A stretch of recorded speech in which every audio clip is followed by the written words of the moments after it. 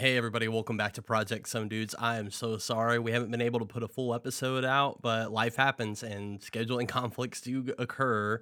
I don't have Ulrich and Nick here with me today due to one of those scheduling conflicts. So, what I do have on hand is a little phone call me and James Fryer recorded. If you remember, Fryer was the guy who I work with that accused me of making really shitty tea at dinner at work one night. So, here's his side of the story, and I hope you enjoy it.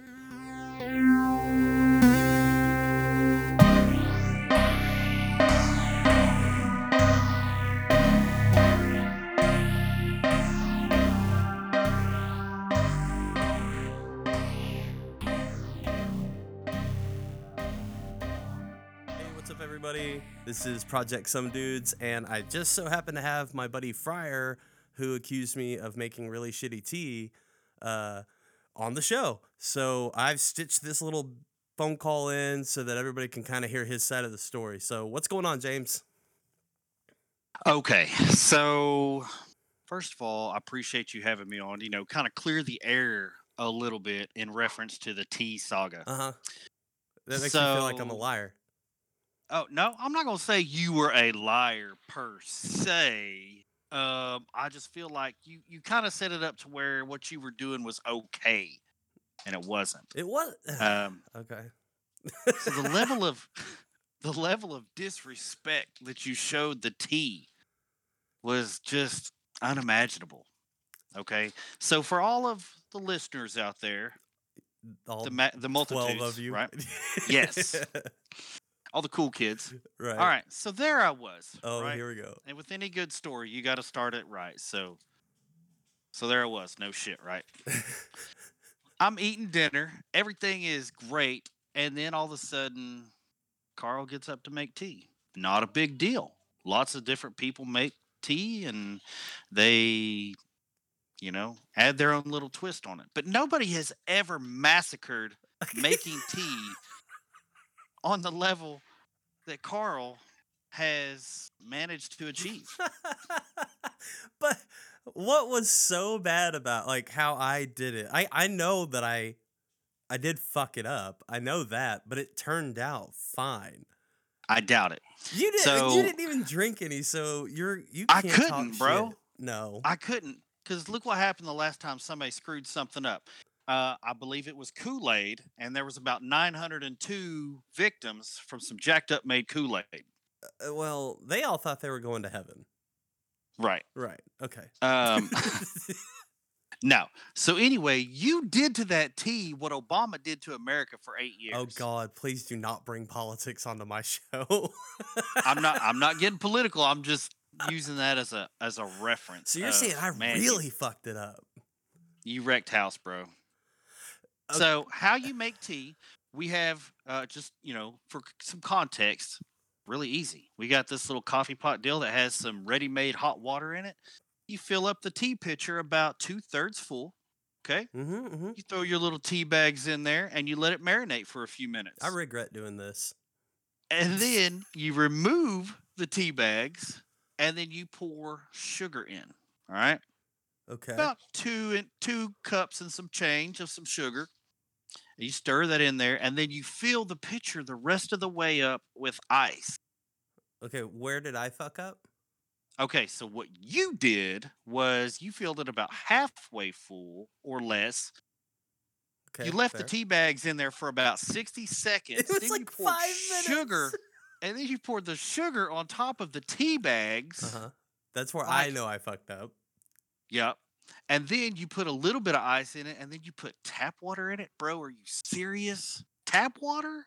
No, I didn't put water in it. No, I feel Yes, you did. You put some ice in it, and then you put it under the sink and filled it the rest of the way up with tap water. I might have just topped it off. I usually put all the ice in until it's at the top. But anyways. So, anyways, m- a me lot of the stuff that I do to get to him is really just to get to him, and he's really tough to get to. You cannot get under his skin, but I got him. Yeah, you got me. You know 'Cause why? this dude, Because you got my pride. you you took a stab at my ego and it stung. yeah, yeah. So Yeah. So I knew I got under his skin because he was just sitting there staring at me while he's stirring this garbage tea that nobody else wanted to drink. bullshit. Jeff drank it and he said it was pretty good. Cody drank it. He He lied. said it was pretty good. They didn't want to hurt your feelings, bro. Well, at least they have manners, unlike somebody. I've never seen What are something you so okay, diabolical in my so life. so the funny, like, that part's pretty funny. The funniest part of this whole ordeal for me is that we made a spectacle of it for the entire crew to watch, like it was some soap opera bullshit. You know, I'm giving you stink eye, and you're trying to be funny, and our assistant chief is sitting over there whispering to his table, "Fuck, I need to leave. There's about to be a fucking fight in here." Like, he legit thought we and you were seriously about to throw down over some tea. Yes. Stranger things have happened, but yeah, he was like, "Oh my god, is this real life?" Um, And shortly after, we got in trouble for the language we used at dinner. yes. Okay, But so the part that I will concede is yes, I did harp on that for 20 minutes, and this has been what 2 weeks, and I haven't let it go yet. yeah, freaking beating that poor dead horse. Yeah, dude. I mean, it was like, my ego. Okay, now let's play and make it funny for everybody. And now it's become its own thing. Yeah, Yeah. Well, and it's something we're going to reflect on for years to come. man, there's a lot of things. So you, as far as at the fire department goes, you're my favorite person to be around because you keep the funnies going, and you're easy to talk to. You're a really good dude, and you're honest. So I hope that you don't flip flop shifts like you had been anymore. I kind of need you to stay on my shift with me, because everybody else they're okay. Except for this new guy, Pool, over there sitting in the AC seat and everything. Pool. I must have missed that, so I caught I guess the tail end of that deal. I don't know what happened there, Oh man, it was so good. So he started listening to the show. That's why I'm digging in at him. But he didn't really know any better. I mean, it was just dinner the other night. We're a little shorter staffed than usual, and he was one of the first ones to go up and get his plate. No big deal. And he sat down right in Boxley's seat, and Oof. everybody from then on was like, "Oh, okay then, boss." And then Boxley sat in Pat's old seat, and it's just Oh. become a thing from there. Like, snatching up Pool's plate. So like, "Hey man, it's cool. You're a medic. We don't expect you to do much." You know? That's messed up. Yeah. So when Shannon got back from deployment, she took over my seat, and I remember being super angry about that deal. Sensitive over your seat, huh? I don't know, man. We're ignorant. It's the little It, things. it is, man. When you're with the same people, you're living together for 48 hours at a time. Little things start to be big deals. Yes.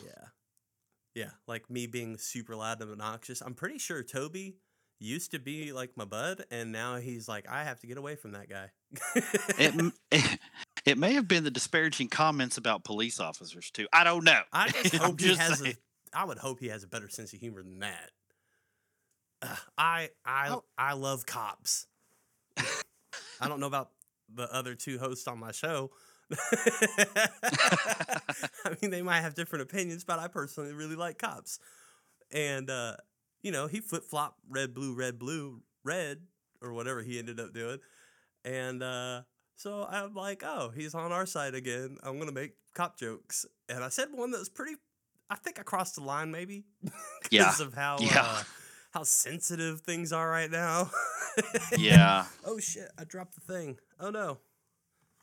But yeah, I'm pretty sure from then on he was like, oh, this guy's a fucking prick.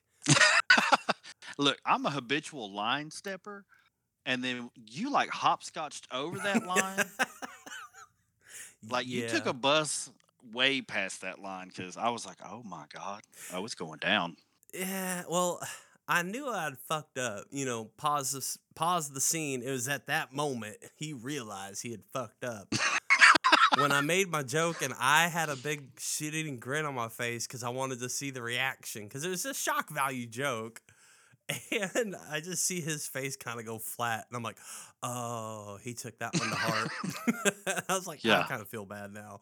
But he is a good dude because when my stupid dogs got out the second time, he was the one who came in on his Kelly day, his scheduled day off, to let me go home. Oh, cool. Yeah. So I got nothing but love for that guy, even though I think I pissed him off and he hates me. And apparently he wasn't offended that you called him in the middle of a funeral. Why you got to make it sound like I'm an asshole? I didn't know he was at a funeral. Oh, come on now. No, I didn't. I knew our captain was there, but I didn't know Oh, he right. was because he was off duty. I didn't think about it.